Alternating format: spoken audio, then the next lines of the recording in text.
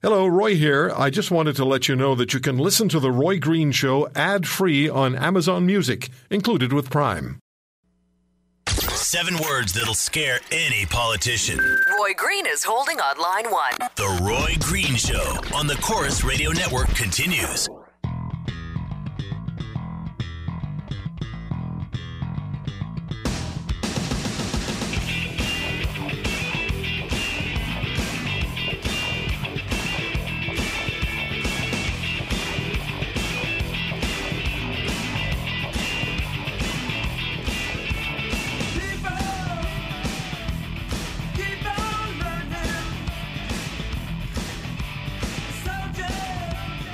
Sunday edition of The Green Show on the Chorus Radio Network. Later on in the half hour, we're going to be speaking with 3 members of Robert Hall's family, the Canadian, one of the 2 Canadians, who were abducted by Abu Sayyaf, the ISIS-related terror group in the Philippines. And both Mr. Hall and Mr. John Ridsdale, both of them were threatened with death, and Abu Sayyaf clearly stating, we don't get a ransom, they're going to be beheaded. And from what we found out last week, Canadian military were ready to intercede. JTF-2, Joint Task Force 2, the Special Forces, elite Special Forces, and their former commanding officer was on the air with us yesterday, Lieutenant Commander Steve Day. And the Americans were engaged, and the Filipinos were engaged. The Philippine military was engaged. And Mr. Trudeau had the option of ordering a go for the mission, and from what we understand, Mr. Trudeau said, stand down. And Robert Hall's family are not only disappointed, they're very angry. And I spoke last weekend with his sister, and she'll be back with us in the next half hour, along with 2 of Mr. Hall's cousins. They started a national petition drive. It's about time, because what happened to Mr. Hall and Mr. Ridsdale was horrific. Plus, the federal government discouraged both families from even considering paying ransom. And from what they told me was, they anticipated that maybe there'd be a rescue mission, and so they didn't pursue the ransom option. But then they lost their loved ones. So Mr. Trudeau has a lot to answer to. A lot.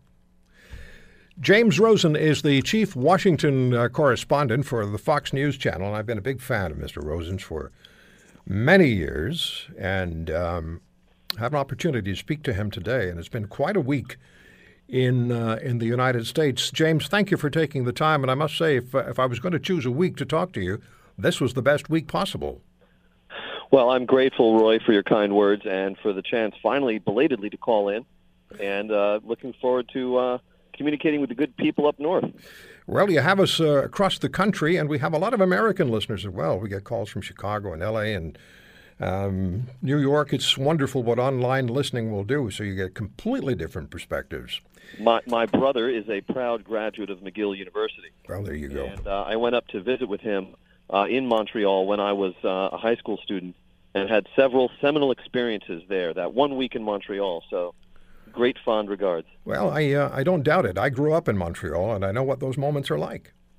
I remember them well.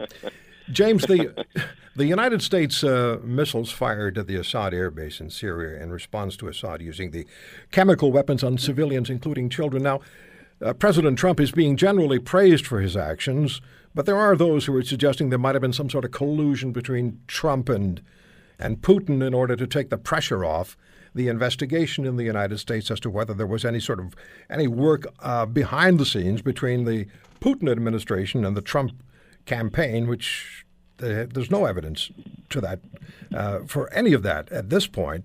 But when you look at what President Trump did as far as the returning or at least attacking the airbase in Syria is concerned, how does that play? How do you assess that? Was that exactly the right move by the president? Well, of course, we have to narrow down the category in which we're focused, whether that would be the right military move, the right move for affecting actions on the ground in Syria, or the right move politically here at home, and so forth. With respect to the first part of your question, it's now abundantly clear that Donald Trump couldn't cut himself shaving without somebody alleging collusion with the Russians in the act. I don't think that there's evidence of collusion between the U.S. and Russia in this particular military strike, beyond the fact that the Trump administration gave the Russians, who were apparently active on that very military base, about an hour's notice before the strike commenced. But in terms of how it's playing, I think you're correct that, broadly speaking, the operation appears, with whatever its limited aims, to have been an actual success in that the target was struck, no loss of life on the American side, and so forth. It did effectively convey a signal to Bashar al-Assad about U.S. displeasure over his actions on the ground in Syria. And one other fascinating facet of this particular military strike, Roy, is that veteran observers of the presidency could not remember another instance, at least readily, where an American commander-in-chief ordered military action of this sensitive nature over in the Middle East while entertaining on American soil a foreign dignitary of the stature of Chinese President Xi Jinping, who was in Florida to meet with President Trump when the action occurred. And so in addition to whatever messages Mr. Trump hoped to send to Bashar al-Assad and Vladimir Putin, it was also clear to many observers that he was using this occasion, which he certainly could have delayed another 48 hours if he so desired, to send a message to the Chinese. The big picture message from Mr. Trump would appear to be to other states who maintain client states, such as Russia does with Syria, or as China does with North Korea. In essence, don't put us into a box where we feel we have to act unilaterally. It was interesting to see Nikki Haley, the UN ambassador, warn about 48 hours before the action took place at the UN Security Council publicly that that if the Russians didn't rein in the Syrians, the U.S. may see fit to take unilateral action. And the Trump administration delivered on that threat. Is there any sense of how the Chinese president responded to all of this happening around him? And suddenly during dinner, the president of the United States turns to him and says, by the way, we're attacking Syria right now.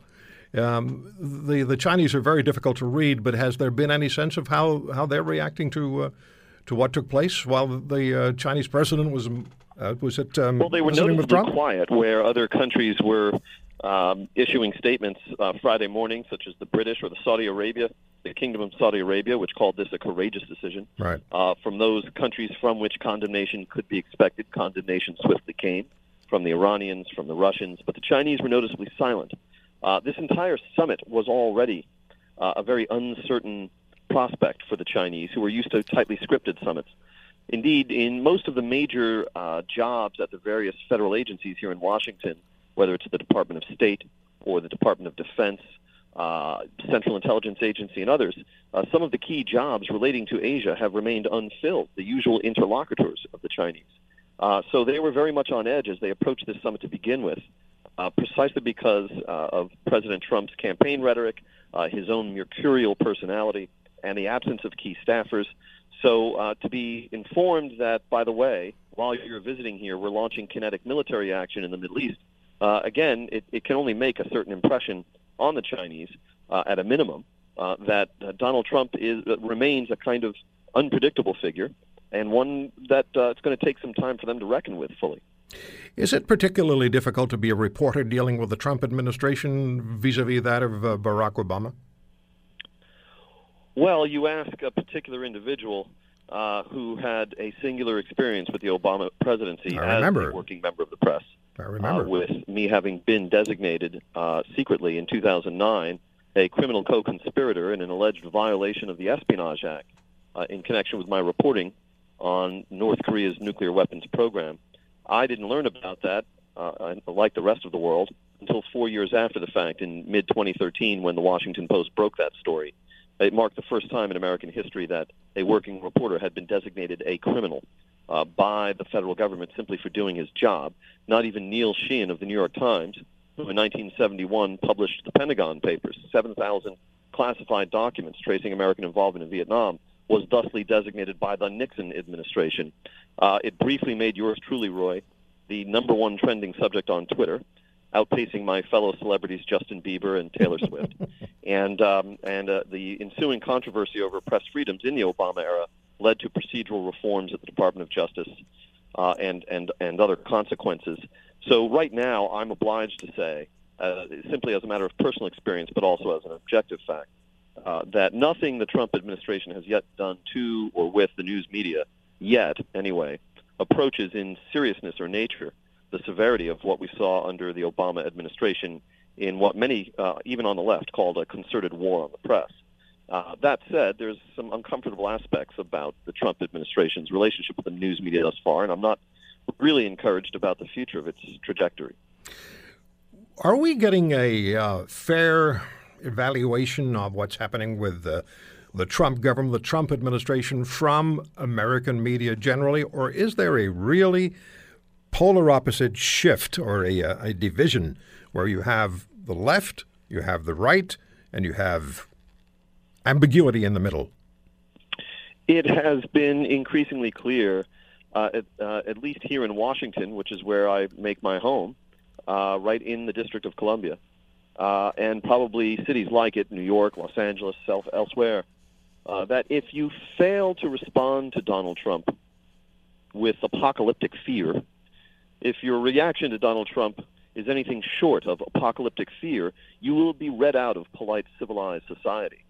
And that which appears so outrageous and untenable and offensive in certain precincts, such as the Beltway press corps, to a lot of Americans looks, certainly the electorate that placed Donald Trump in the Oval Office, looks feisty, looks like Harry Truman-esque, and like he's given him hell to the elites. It's the electorate was willing to overlook an awful lot about Donald Trump in order to place him into the Oval Office. I think where they are more inclined to hold the president to account, the electorate, and harshly, has not to do with his treatment of the news media or any of the sort of headlines that we in the Beltway press corps daily produce about investigations or transcripts or unmasking or what have you. Where the American people, I think, will be inclined to judge the president harshly is where it appears that he cannot advance his legislative agenda and actually accomplish big things for them, the electorate, such as lowering their health care premiums or lowering their taxes or creating new jobs. And I think the failure of the president to enact health care reform or any other significant legislative accomplishment in his first 100 days is something the American people look upon with a more jaundiced eye than anything else.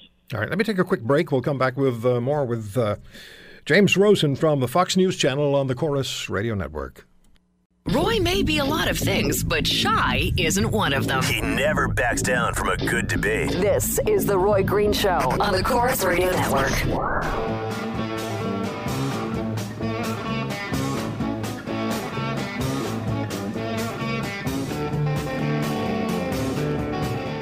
Yesterday, Kevin O'Leary was one of our guests, neck and neck with Maxime Bernier, running for the leadership of the Conservative Party of Canada. And on the 22nd, Mr. Bernier is going to be joining us.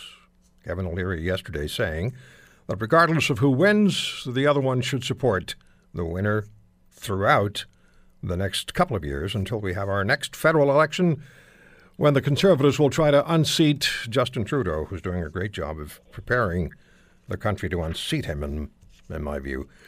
Emails roy@roygreenshow.com. Follow me on Twitter @The Roy Green Show. James Rosen is my guest, Fox News Channel, and Chief Washington correspondent.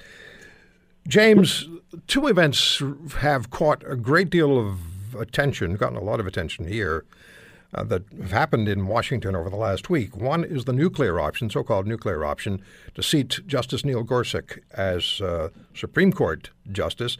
That's just a simple majority victory for us in Canada. We look at that and we say, what's the problem? It was a majority win, and that's the way it goes in politics. And then there's Susan Rice, who was the National Security Advisor for Barack Obama.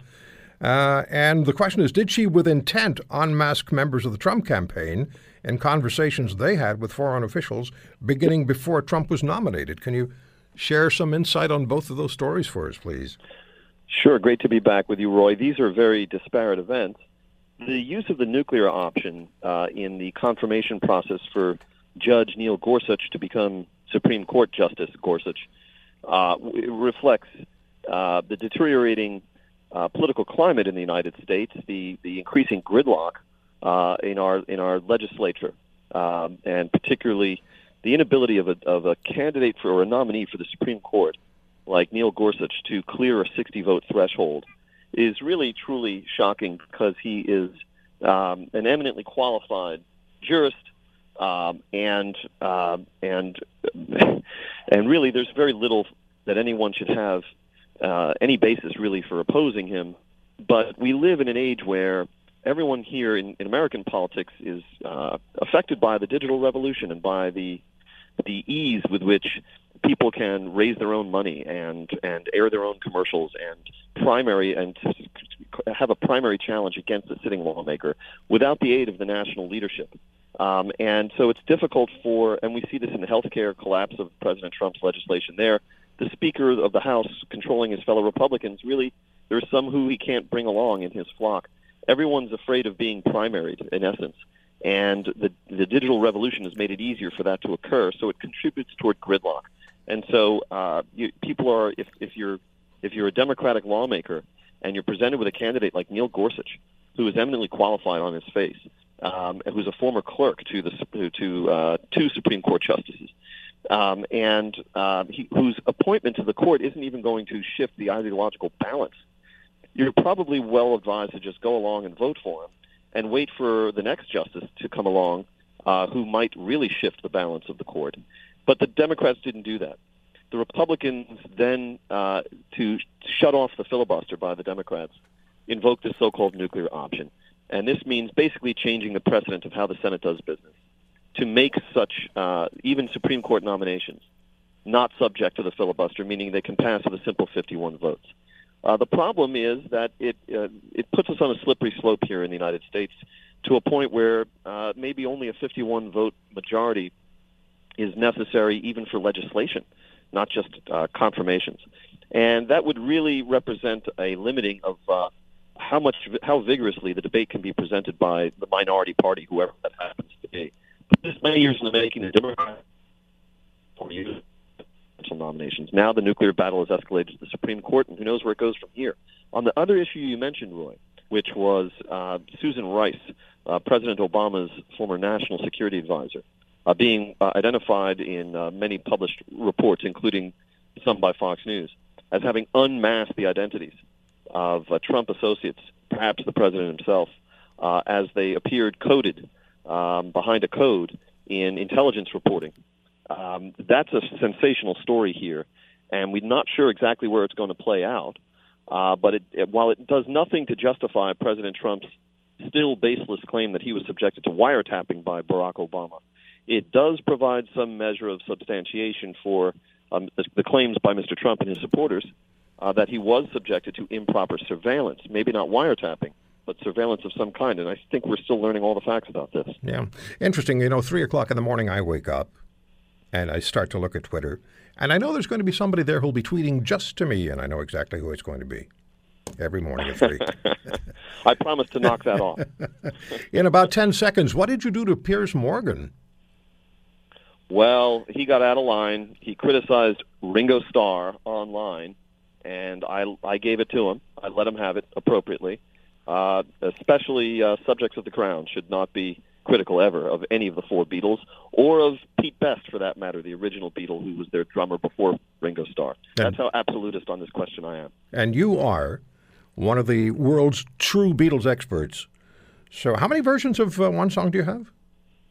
Oh, 27, all 27 takes of Strawberry Fields. For starters, I don't like your tie. Yeah. But James, I have to go because you know what satellite breaks are like. We have about 2 seconds. Thank you for the time today. Great talking to you. Thank you. Appreciate All the it. best. Bye-bye.